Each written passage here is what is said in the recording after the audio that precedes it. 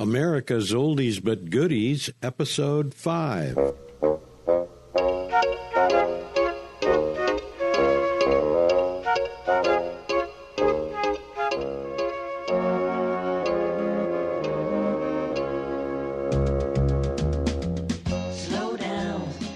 Hi, this is Kevin Conway of Conway's Vintage Treasures. Had a ball doing Dick's show today. And if you're someone who loves history from the 60s, the TV shows, the movies, visit our website because we have a lot of treasures from the 60s and before. And some pretty exciting stuff on there, from the original toys from the 50s and 60s to the movie posters to autographs of the famous stars. At cdtreasures.com. That's C as in Conway's, V as in Vintage, treasures.com.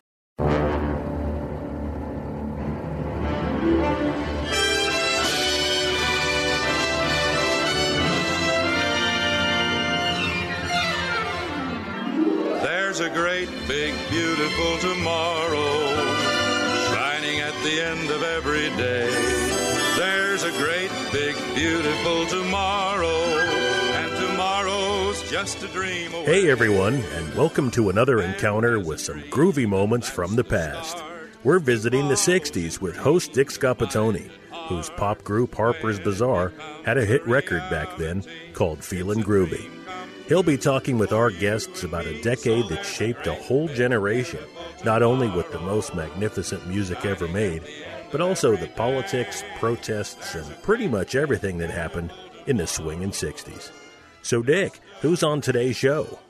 Thanks, John. I've always been fascinated with celebrity autograph photos and movie memorabilia, so I decided to track down the owner of Conway's Vintage Treasures after I saw him on a Pawn Stars episode, which I'm going to ask him about today. We'll be talking with Kevin Conway about vintage memorabilia.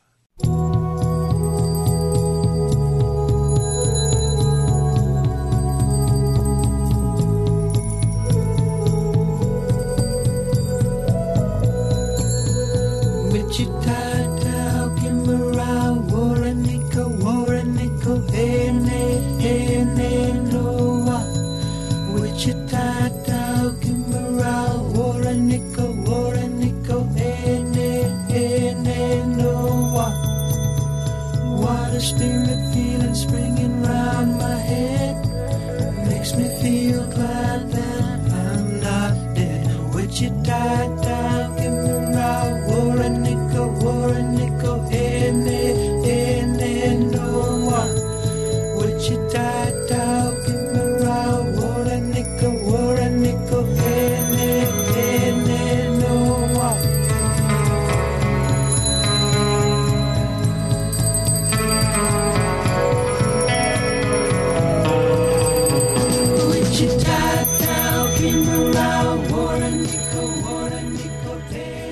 Kevin Conway has been collecting vintage movie posters, historical and sports memorabilia, and rare celebrity autographs for over 30 years. While he was serving in the U.S. Navy aboard a nuclear-powered submarine, he happened to go to a local auction where they were selling rare historical autograph photos, various documents, and vintage movie posters, and he was just amazed at all this history that was available to the public. It was then that his collecting passion for this historical memorabilia was born. His company is called Conway's Vintage Treasures, and he's got stories for us today about great deals and not so great deals. Wait until you hear the one about the Wizard of Oz book. Kevin, thanks for joining us today. Hi, Dick. How are you? I'm doing just fine. I'm glad to have you on. Let's take it from the top. We'll just start talking about how this whole process begun for you. If you want to take it all the way back to when you were a kid and you began collecting coins and comics and things. Yeah, it all started, when we were kids. My brother and I kind of got the collecting bug early. I think it started off with, I remember we started collecting stamps when we were a kid, and my mother would take us to a local stamp store. I was probably 7 or 8.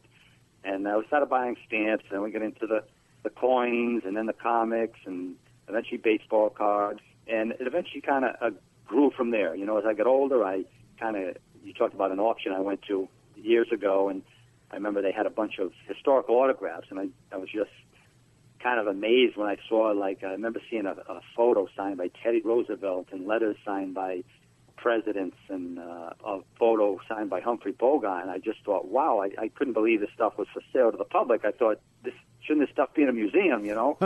So it was just kind of exciting, you know, and from there I got into other stuff, and I remember I started collecting some of the 60s collectibles from some of my favorite TV shows from the 60s. I started collecting some of the toys, like from Green Hornet and Lost in Space, and the gum cards you used to collect from those TV shows, and Batman and Star Trek and everything. So it just kind of kept growing and growing, and almost became a collecting addiction, you know. But that's how it all started, and then it grew into a business, you know, and now it's a pretty major business now. A lot of people all over the country know my business and my website. Yeah, and that's cvtreasures.com. Yeah, CV Treasures. That's in Conway's Vintage Treasures, but I just shortened it and called it cvtreasures.com. Yeah. What do you consider to be among your most notable successes? Well, I've had quite a few over the years. I remember years ago I got my hands on a fedora hat, one of Frank Sinatra's original fedora hats that he wore. Really? Yeah, and the only reason I picked it up, usually I like to pick up stuff that's signed because I can authenticate signatures. Signatures can be authenticated, and especially if you have an expertise in that signature. But physical, tangible items like clothing, stuff like that, I don't pick it up unless I have solid provenance. And this came from a very, very well-known source who was actually a celebrity himself, who was friends with Sinatra.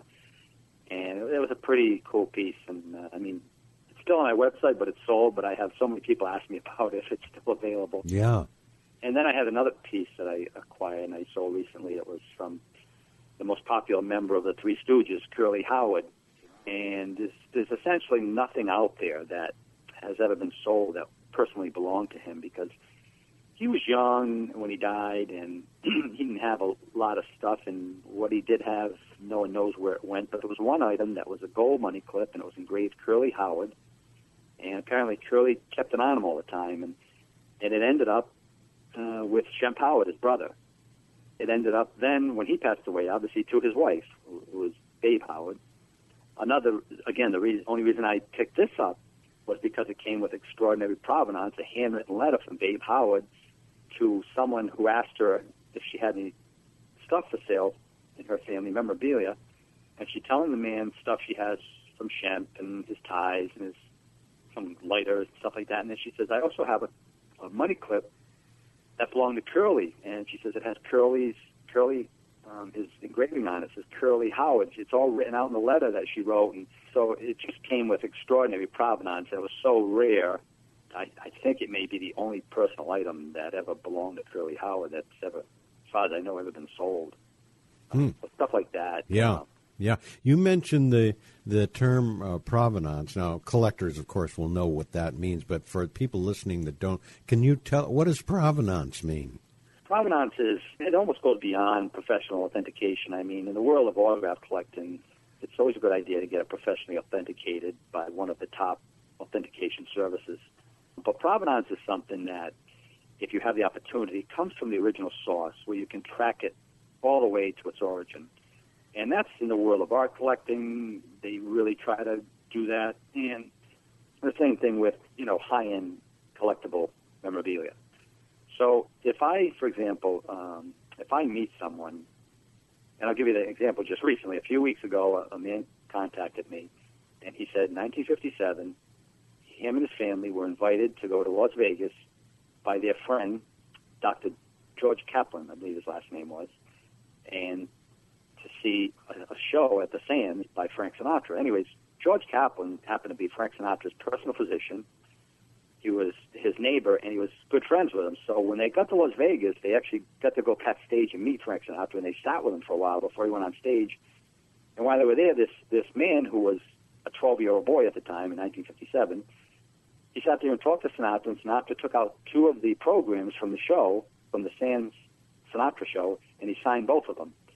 Anyways, he went on to tell me about more stuff they talked about, and then Sinatra went on stage, blah, blah, blah. But, the man wrote me a detailed letter of what happened, and that is provenance. And, provenance can take something that's just a signature or just a painting or whatever it is and turn it into something significant. I mean, that's what turns, like, for example, a standard autograph into a piece of history. When you get that provenance, it's a story people love to hear. They love to hear, how'd you get it? What happened? I tell you, I got so many customers that they love they love to hear the story more than the actual signature itself. They love to hear the story, and everybody does. Everybody loves to hear a good story, and the provenance provides that. And if I have the opportunity, and most of the time, unfortunately, you don't, but if I meet someone who was there when it happened, I always ask them, can you please write me a letter of provenance? Tell me what he said, what he was wearing, and I always do that. And when I get that, to me, I mean, that's like more valuable than the autograph sometimes. It's like really nice to. I know that you carry all kinds of movie stuff as well. I'm curious, one of my favorite films, Godfather. Have you had Godfather stuff come through? Yeah, Godfather, the poster, I always try to collect the one sheet, and those are really good sellers because obviously it's an iconic movie. But something I have that I think I may be the only person is Marlon Brando never liked signing autographs. And no one's ever seen a genuine Godfather signed photo. And a couple of years ago, I actually was able to acquire one. It was, and it's been professionally authenticated by the top autograph authentication services. Apparently, it was acquired by a girl who worked at a delicatessen in Los Angeles that Brando would come into periodically, and he would sign for people on rare occasion that. It seemed like he would only sign for people that were like working people. Like years ago, I got something that he signed for a cashier, and he seemed to have an affection for like the working man. Mm-hmm. But if you walked up to him off the street and tried to get an autograph, he would just tell you to get away from it. He would never sign for anybody. But yeah, this signed Godfather photo it's actually an original press release photo of him getting made up for the role of Don Corleone. And it's a close-up, and it's signed right on his cheek. It's just a beauty. Oh, yeah, that's great. Now, has that been sold yet? No, that piece hasn't been sold, no. Okay, so we could go to cvtreasures.com and find that? Yes. Okay. Yeah, you could just, and there's a search feature on the website. You'll see at the top of the site, there's a search box. You can type, whatever you type in there, if you typed in Brando autograph or Brando signed photo, it would pop right in. And you had mentioned something to me the other day about Charles Schultz. What was the deal on Charles Schultz? Yeah, Charles Schultz is another celebrity I always try to get. What I like to collect on him, I enjoy collecting myself, and is also a big, big seller, is his original sketches. Time and again, once in a while, he would draw a sketch for someone, usually someone he knew or someone that ran into him. He wouldn't really do it through the mail. As far as I know, he wouldn't do these in the mail requests. But if you met him or knew him, he would draw out a Snoopy or a Charlie Brown and then sign it. And those are really nice pieces to get. I mean that's like original artwork, and those are really, really hot sellers. I've always tried to get my hands on Schultz original drawings and artwork whenever I have the opportunity. The original cartoon strips have just, they're kind of going through the roof. There's some that sell for $100,000, so the original strips themselves are tough to get your hands on now, unless you have an extra $100,000 in your pocket. Boy, it sounds like you really have to be in touch with what's going on in the marketplace. I don't think I could keep track of all these things that you've got, but so it's probably almost like a constant research thing that you're going through when you're looking for different things, or when I assume people also bring stuff to you as well, right? Yeah, I get a lot. I probably get 10 emails a day of somebody trying to sell me something. They want to know what their thing is worth, and 95% of the time it's usually, unfortunately, nothing. But once in a great while, you'll get a good lead. Like a couple years ago, I had a man call me, and his uncle worked for William Randolph Hearst. Oh, okay, yeah. He was his right-hand man. I forgot the guy's name, but it was the guy who was, and you could look it up online. But anyways, this guy was the nephew, and he had 3 letters from Harry Houdini written to this man's uncle. And the guy said, yeah, I just want to sell them. I said, oh, what do you want from me? He gave me a price, and I bought them all. And they weren't just standard Houdini say, "Oh, here's my autograph letter." I mean, he was talking elaborately about each letter. He talked about where he was, and one of them was, "I'm in Montreal. You know, I broke my ankle. Blah blah blah." And anyways, what's significant about that is it was in Montreal, I believe, when Houdini, he hurt his ankle, broke his ankle, but he also invited someone up on stage to punch him in the stomach, which led to a couple of days later him dying. Oh, they think it ruptured his appendix when he used to let people punch him in the stomach, but what he would do is he had a way of tightening his stomach so that he wouldn't feel it. It was just one of his I guess one of his tricks that he would do. He would say, "Anybody can come up here and punch me." But before he was able to prepare himself, the guy just punched him caught him off guard, and it really, really hurt him.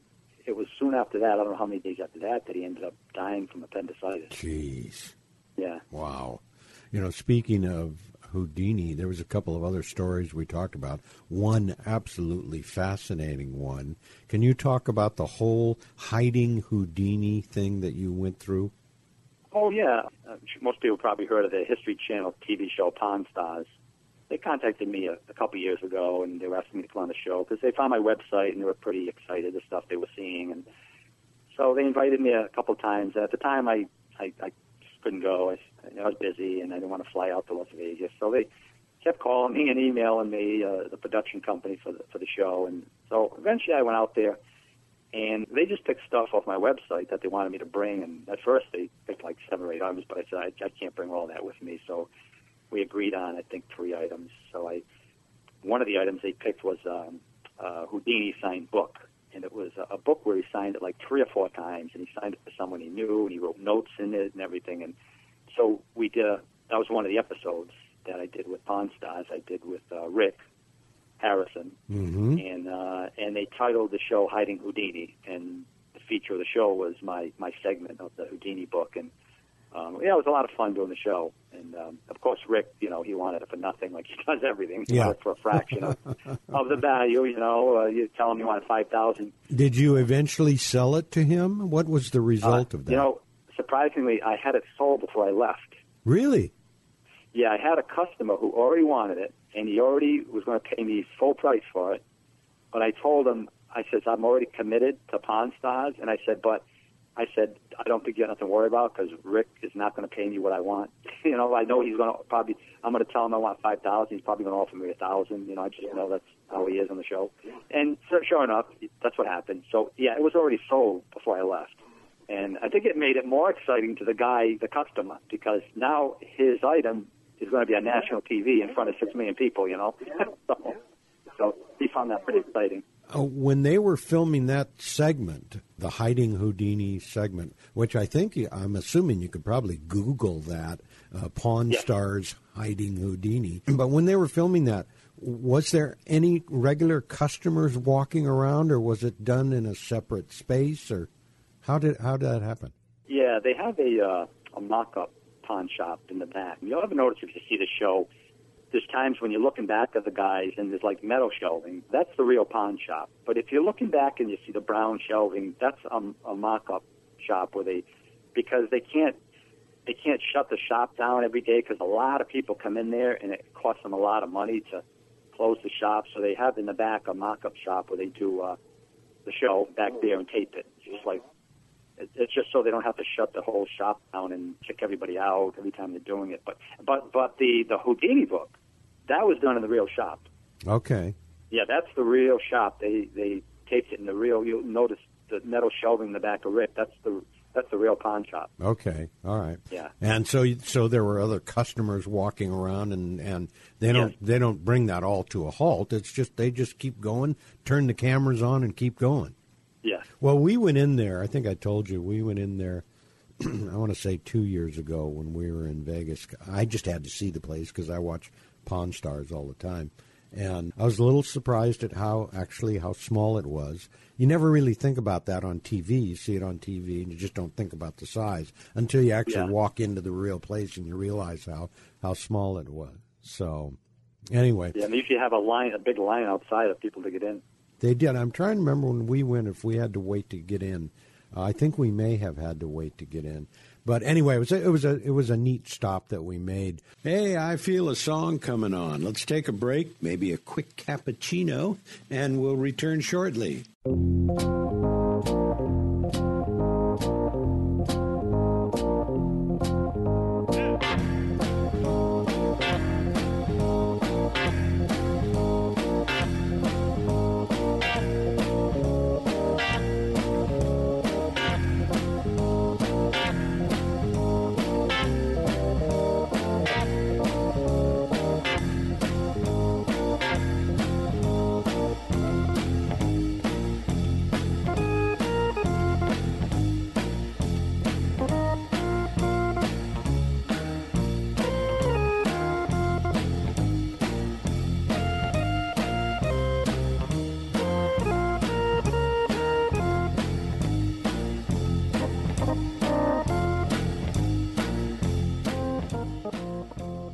I'm curious, we'd also talked about some of the things from the 60s that Conway's Vintage Treasures has on the website.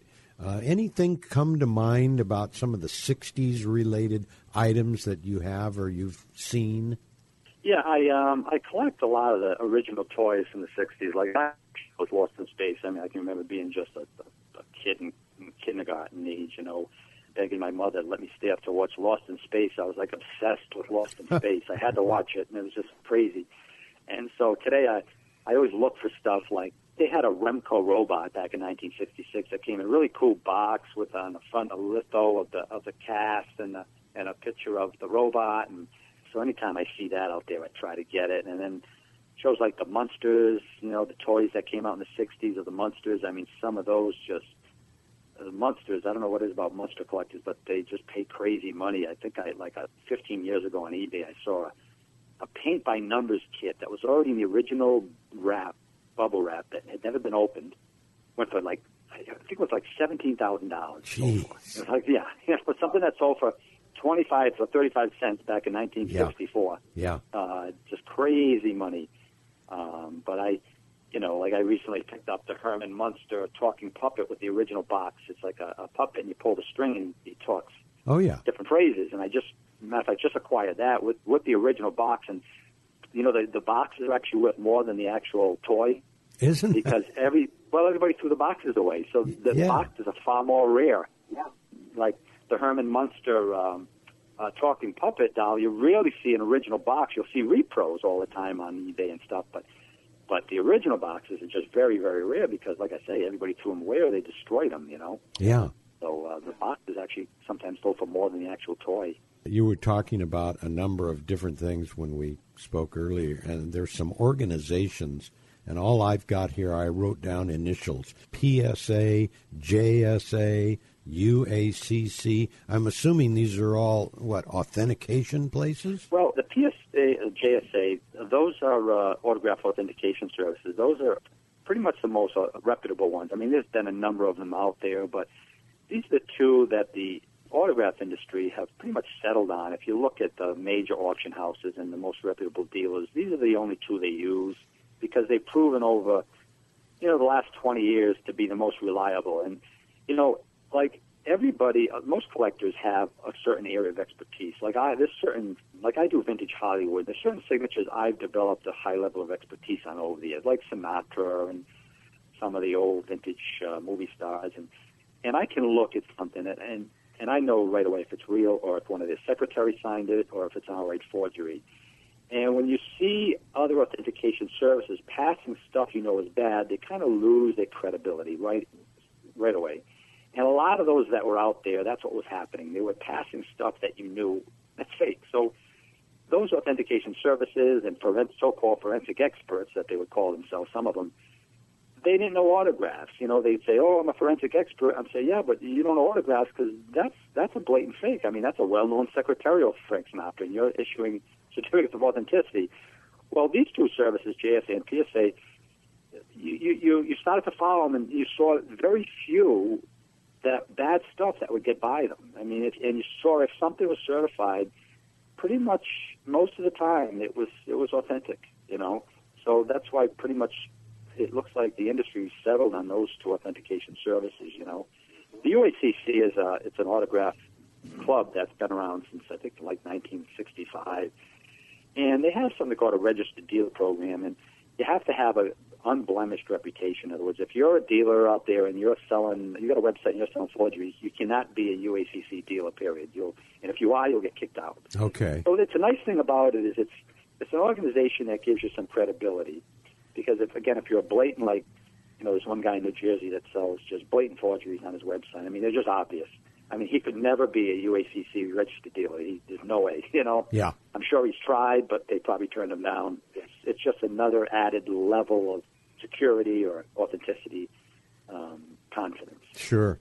Yeah, and in this kind of business, I can see where that would really be something important to have because of all of the forgeries that are floating around out there. While you were talking, I looked up on your website the Sinatra at the Sands one. Oh, yeah. That's great. Yeah. I think it's $14.50 is the price on it. But that's a really neat signature. And these things blow up on the page, listeners, by the way. Go to cvtreasures.com, and when you see a listing, I looked up Sinatra, and there's a lot of Sinatra stuff. But when you see a listing, click on the picture, and it blows up to a full size on the page so that you can actually get an idea of... what's nice about that piece you just mentioned? I got that from the man that I think I just mentioned to you. Yeah, right. Example. That was one of his pieces, and he writes a great letter that's included with the piece, which makes the story is what makes it such a fabulous item. It's the story that, like I say, it's what takes just the signature and turns it into a piece of history. It's the provenance, That letter of provenance makes it that story that tracks that and what happened and when he was there talking to Sinatra. Now that's a piece of history with that letter. You know what I mean? It's fascinating. You know what? In spite of all of our successes, most of us know that life is not all a bed of roses. I'm going to ask you if you can tell me or give me your best failure story. What didn't work? Oh, the one I can never forget about is probably about 15 years ago. There was a guy who was selling a Wizard of Oz book signed by pretty much everyone in the cast. He was selling it on eBay, which right away usually should give you a red flag. Yeah. You got to be very careful on eBay. That's where you'll find a lot of the forgeries. Anyways, it looked pretty good when I saw it. I got overly excited because I know the last one that sold for over $40,000. And this guy, I think, wanted $8,000 for it. So first mistake I made is I drove all the way to New Jersey from Massachusetts, and I gave him a check. I picked up the book, and when I got back, I started looking more at the book, and then I started comparing it to the one that sold maybe a year or two ago that was a genuine example, and I started to see something that made me break out in a sweat. I started to look and notice it looked like there was some tracing that was done in the one I had. And anyways, I sent it off to an auction house, and they sent it to one of those authentication services I mentioned, and it didn't pass. It did fail. Jeez. And so I contacted the guy. Of course, he wasn't going to give me my money back, and then I made a mistake of giving him a check instead of using PayPal, and I hired a lawyer and, sued him, and I got most of the money back, but he wouldn't give me all of it back, and for me, the cost of me going to court and hiring an expert witness would have been exorbitant, so I lost a little money on it, but it was, it was a lesson learned. I learned sometimes when you go through something like that, you learn so many different lessons, and it was like an expensive education for me, Sure. You mentioned that you use PayPal.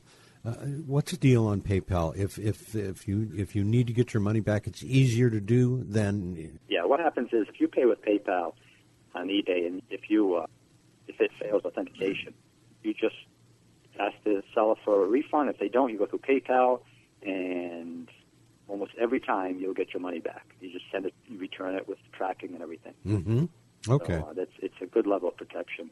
And it must be more of a level of protection than a regular credit card. I think on credit cards, to some extent, there's a way to get your money back. I've never had that happen to me, but I think it on Discover and Visa and MasterCard. Yeah, you can contact your bank or whoever issued your card and try to dispute the charge. And a lot of times they will reverse the charge you return it. But PayPal is even a higher level because they'll return it. You know, they actually have power over the buyer because the power needs to use PayPal to collect money if he's selling on eBay. So we were talking a little bit ago about stuff from the 60s, and I guess we could all say we remember back in the day when we were as fit as a fiddle back at that age, but now we're aging baby boomers, and we probably no longer look much like Jack LaLanne. How's your health today? Pretty good, knock on wood. You know, I go to the gym every day, and, you know, can't complain. So thank God, nothing's that's good. happened yet. I hope it stays that way for a while. Yeah, so do I. And I think I'm doing okay, although I've had type 2 diabetes for a while. A lot of people have that, although it hasn't really impacted me, but I've had it for a while. But a lot of the people that I talk to, now that we're up in the 60s and early 70s age range, that's when the machine starts to, that's when you get all the replacement parts put in. Yeah, I have a few more years to get there, but I'm still in my mid-50s. So. Your mid-50s. Have your musical tastes changed since the 60s? What kind of music do you listen to now?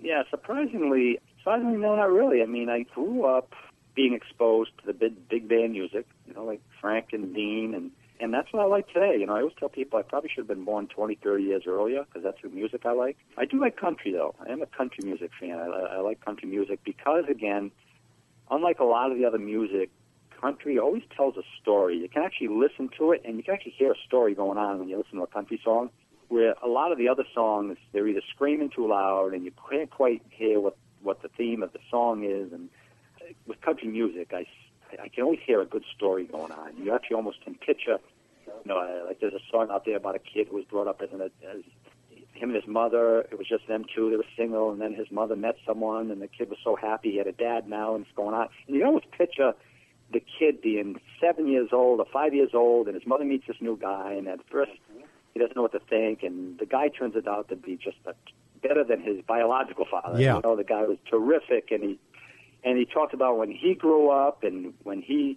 is standing there with his stepdad, and they're looking at his new baby now after he got married, and there's a line in there I'll never forget. He looks at his stepdad, and he says, "I can only hope to be the father that you didn't have to be." Huh. And it just gives me chills when I even say it. You know, it just stuff. That's why I like that kind of music, because it tells you a story and kind of reminds you of things you've gone through in life. You know. You know, it's interesting, and you mentioned story. Story is the basis for a lot of great artistic works. Great movies tell great stories. Great songs lyrically do. Nowadays, the value of lyric writing, I think, is really just sort of a disappearing art.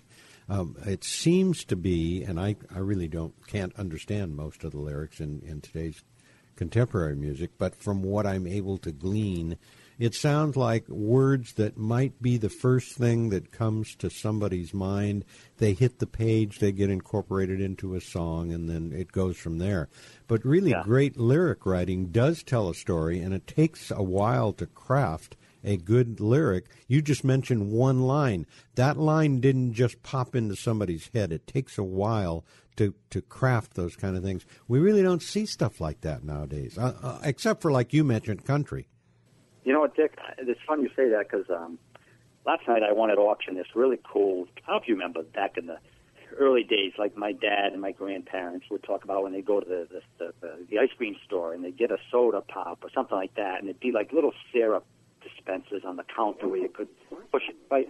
And I picked up this, it's called a Zippo Cherry Syrup Dispenser, and it's from about 1910, and it went on the counter, and it's story behind the whole thing is just so cool that when I'm writing the description for my website, which should be up today or tomorrow, I mentioned that, you know, back in the day of my parents and grandparents, kids would go to the ice cream store and they'd talk to everybody that would come in because the kids love to hear a story, Dick. They love to hear a story.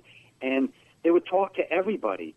Today, they don't want to be bothered because their faces are so embedded in their electronic gadgets that I don't want to interrupt a kid. Right. I don't want to interrupt his cell phone addiction. You know what I mean? Sure. I mean, they don't want to hear story. They just want their faces in their electronic gadgets. They want to be on Facebook, wasting time. You know, I got a young daughter, and I won't even give her a phone until she's like a lot older. You know, because I said to her, No, because once you get a cell phone, you stop talking to people. You stop talking to people. It's not personal anymore. And people, they don't want to communicate anymore. Now it's just what they can get off the electronic gadget. Well, it's interesting, and you used the word communicate. The element of communication, which has always been important, it really doesn't have to be in showbiz. Any kind of communication can be in politics. It can be anywhere. But the value of communication in terms of being able to move forward, get things done, or appreciate things really has been curtailed to the extent that when young people are communicating and they're typing on their telephones, they're communicating just to one person at the other end. Also, when they're communicating on Facebook, of course, they're communicating to thousands of people. But I don't believe the interaction value of communication. I talk, you listen, you talk, I listen.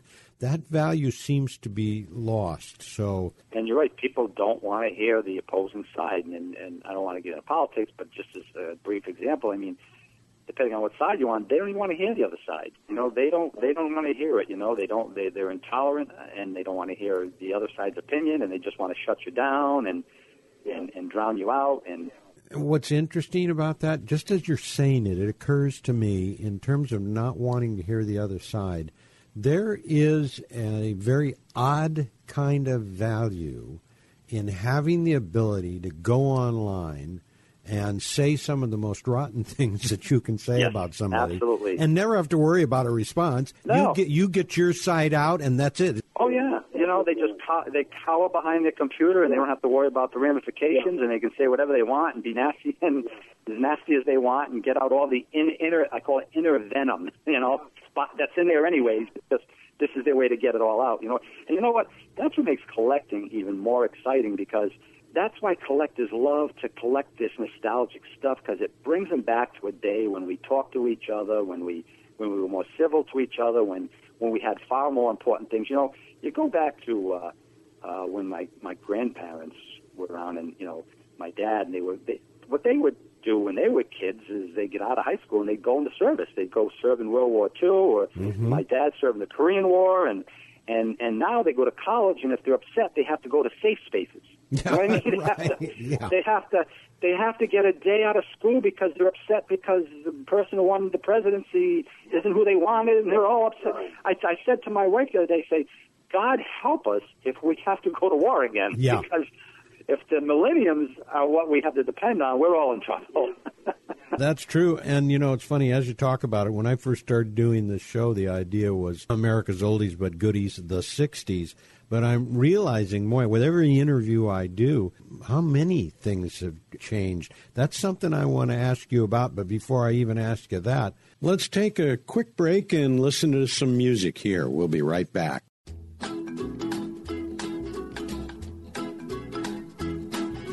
Every night I sit here by my window, staring at the lonely avenue,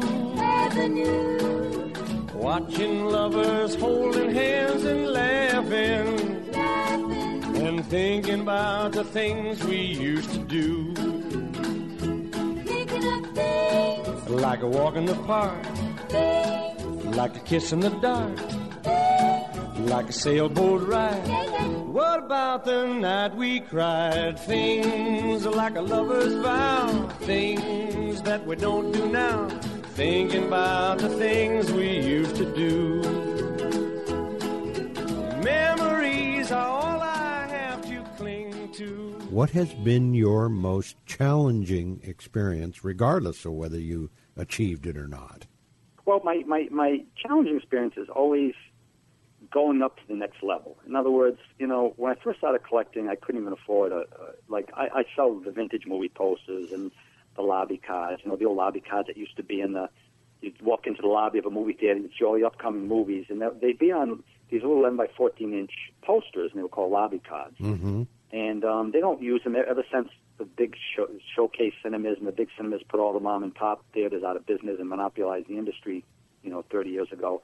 You don't see those type of posters anymore. But I remember I couldn't even afford a $50 lobby card, you know, 20, 30 years ago. And then eventually I started buying stuff, and I'd, you know, buy something for $50 and sell for $100. And I started making money selling, and that kind of fed my collecting habit. And so I always wanted to always go to the next level. Like now, I have some really valuable posters, high-end stuff, but like I wish I could go to the next level. Like, there's an auction coming up where they have a Babe Ruth original contract that he signed in 1935. They even got a photo of him signing it with the owner of the Yankees.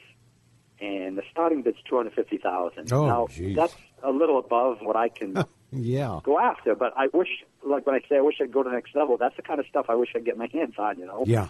But it's kind of tough to jump to that level, Well, at that point, and I'm not sure how many dealers, other than the most obvious auction houses, can really get into that stratosphere.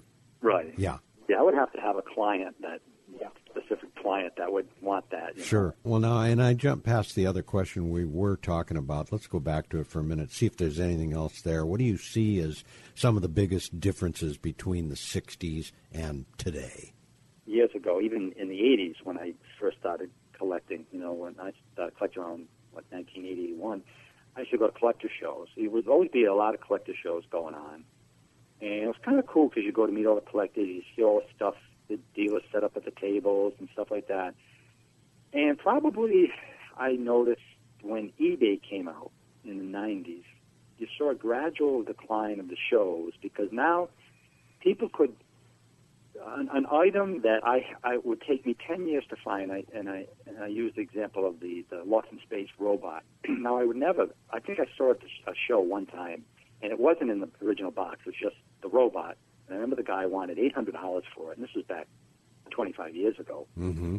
And all of a sudden eBay came out, and now you'd see 3-4 of them for sale.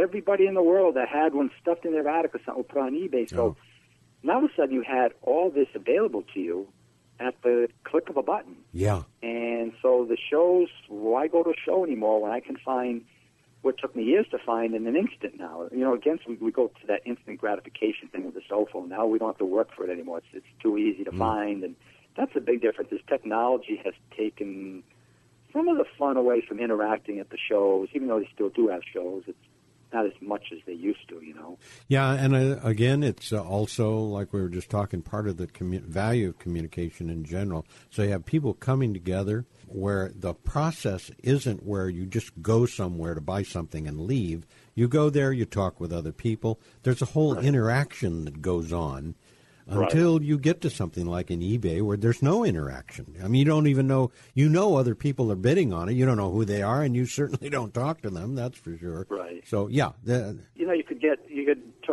the stories, you'd see something you like, you'd say to the guy sitting there, oh, where'd you get that? Oh, you know what? I got that from a 90-year-old guy, and I went to his house, and you wouldn't believe the stuff he had in his house. And now all of a sudden you hear this incredible story, right there in front of the guy at the show. And you don't hear that on eBay. You just click buy it now button or you bid. And that's it. So times are changing. They just keep moving on. Just talking about today, what's happening for you now? What's the future look like for you? Where are you going? What are you getting involved in? Well, I'm always, upgrading the website, always. I look for really the rarest stuff. I told you, like last night, I won at an auction this really, really rare, very, very rare syrup dispenser from about 1910, and you'll see it on my site in a little bit. I'm going to probably put up today. But I'm always looking, not just, my primary themes are vintage Hollywood, like autographs, the movie posters, and the rare autographs, historical autographs. You can find anything from, John Kennedy letters and books I've had signed by him. I've had Abraham Lincoln signed documents, and then vintage Hollywood sports.